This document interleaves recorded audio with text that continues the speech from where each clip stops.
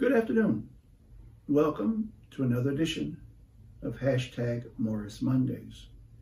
I'm your host, Dr. James T. Morris, presiding elder, Central Florida District Christian Methodist Episcopal Church, and pastor of Carter Tabernacle in Orlando, Florida.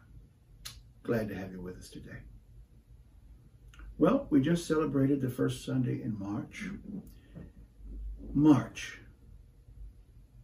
In 1981, it was designated as Women's History Month for the purpose of honoring, celebrating, acknowledging, recognizing the contributions of women through their struggle in these United States. I thought because it was March, Women's History Month, that I might lift up the names of a few women who are not often heard, but women who were important to this nation, important to women's movement.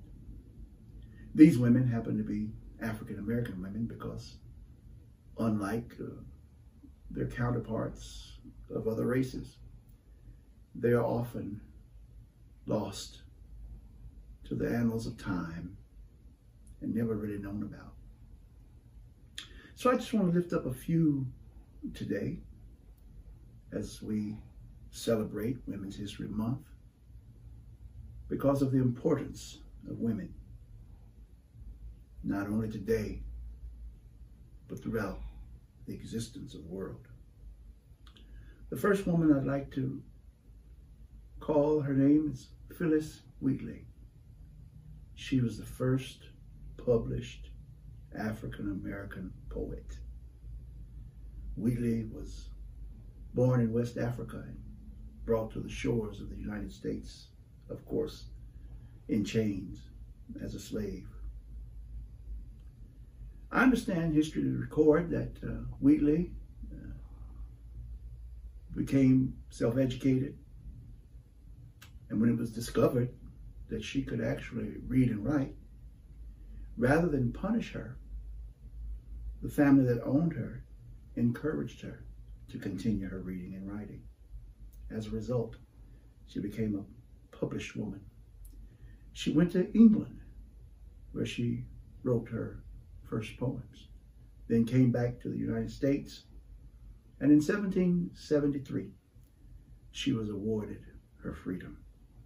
We salute the first African-American poet, Phyllis Wheatley. The second woman I'd like to raise for your understanding is the first college grad, first African-American college graduate woman. Her name was Mary Jane Patterson.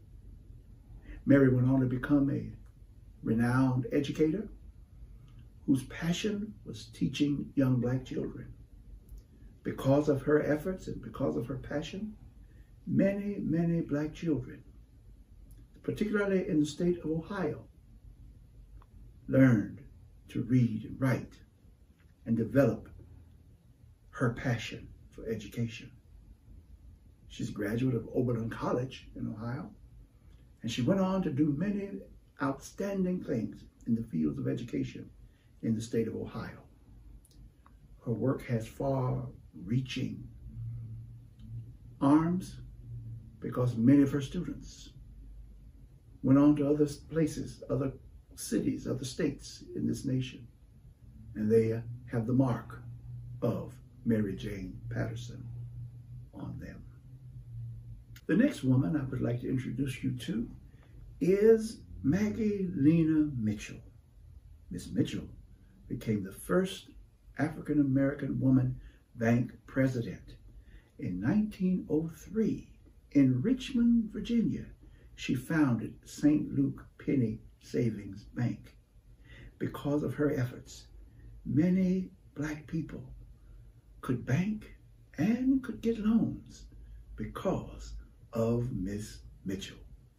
As a result of her work, the penny savings grew and it merged in with several other banks in Richmond, Virginia. And the rudiments of that bank are still operating to this day.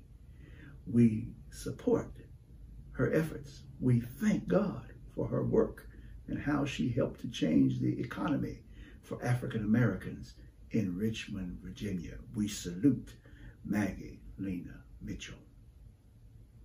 The next person I'd like to introduce you to is the first African American woman to refuse to give up her seat on a Montgomery, Alabama bus.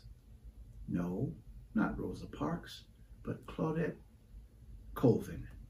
Miss Colvin refused to give up her seat 10 months before Rosa Parks. We celebrate Claudette Colvin for refusing to give up her seat, an unsung hero who actually began the Montgomery bus boycotts. Thank you, Miss Colvin. Next, I'd like to introduce you to the first White House correspondent. She was an African-American woman. Her name is Alice Dunnigan.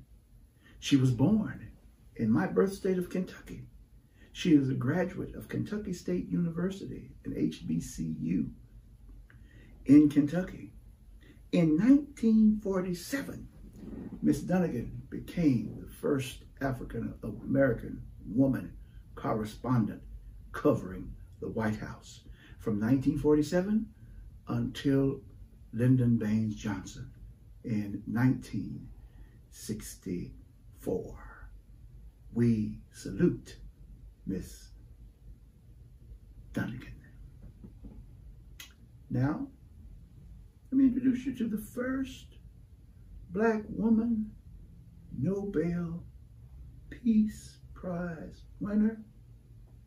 Her name is Wangari Maathai. Miss Maathai was a Kenyan ecologist whose concern for our ecosystem caused her to write many papers, many articles on how to preserve the ecology, particularly in Africa. She saw so many animals going into extinction. She saw so many plants and other vegetation leaving the planet. She's a biologist, so she decided that she'd better do all she could to preserve the beauty of her nation. As a result, in 2004, she was awarded the Nobel Peace Prize for her work in ecological systems. We salute the ecologist, Kenyan-born Wangari Maathai. This is just a few of the women who have made significant contributions to this nation. I lifted up these African-American women again because many of them, their names have never been called. They've never written about in the history books and not the conversation around many kitchen tables. But I would like to encourage all of the African-American women listening to me today to search out these women of historical importance. Teach them to your young ladies. Teach them to your young girls, to encourage them, to help them to understand that they too can grow up and be whoever they want to be. Women have always had an important place in our history. In my life, my mother was the most important woman in my life, taught me so many things. I am who I am today largely because of the things that my mother taught me. You know, I can remember when I first went to elementary school, and I went to George Rogers Clark Elementary School in Paducah, Kentucky. There were only 2 little black boys at that entire school when I went. And I went because my father had to go and fight the gerrymandering that was taking place around the street where we lived. So that particular street where me and my friend lived would be gerrymandered into another district way across town where the other African-American children went. But my father and my mother determined that I would have an education and not have to go clear across town, determined that I would go to George Rogers Clark Elementary. And they fought for me to go there. And I can remember going to that school, and before I got out of the car, my mother turned around and looked at me as I was sitting in the back seat, and she says, "Don't forget, you're a Morris. Do us proud." That left an indelible imprint upon my psyche. My mother said, "Don't forget who you are and do us proud." That still resonates with me because my mother told me the importance of who I was. Mothers, please tell your children how important they are. They'll remember it for a long time to come. So, we salute African American women. We love you, and we want you to always teach us to be our best. Well, that's it for this edition of #Morris Mondays. As we celebrate Women's History Month, I hope you will celebrate the women who are important in your life. Until next time, God bless you. And remember, heaven is watching how we respond. You can listen to #Morris Mondays anytime via Apple Podcasts, Spotify, Google Podcasts, Anchor, and where other podcast outlets are available.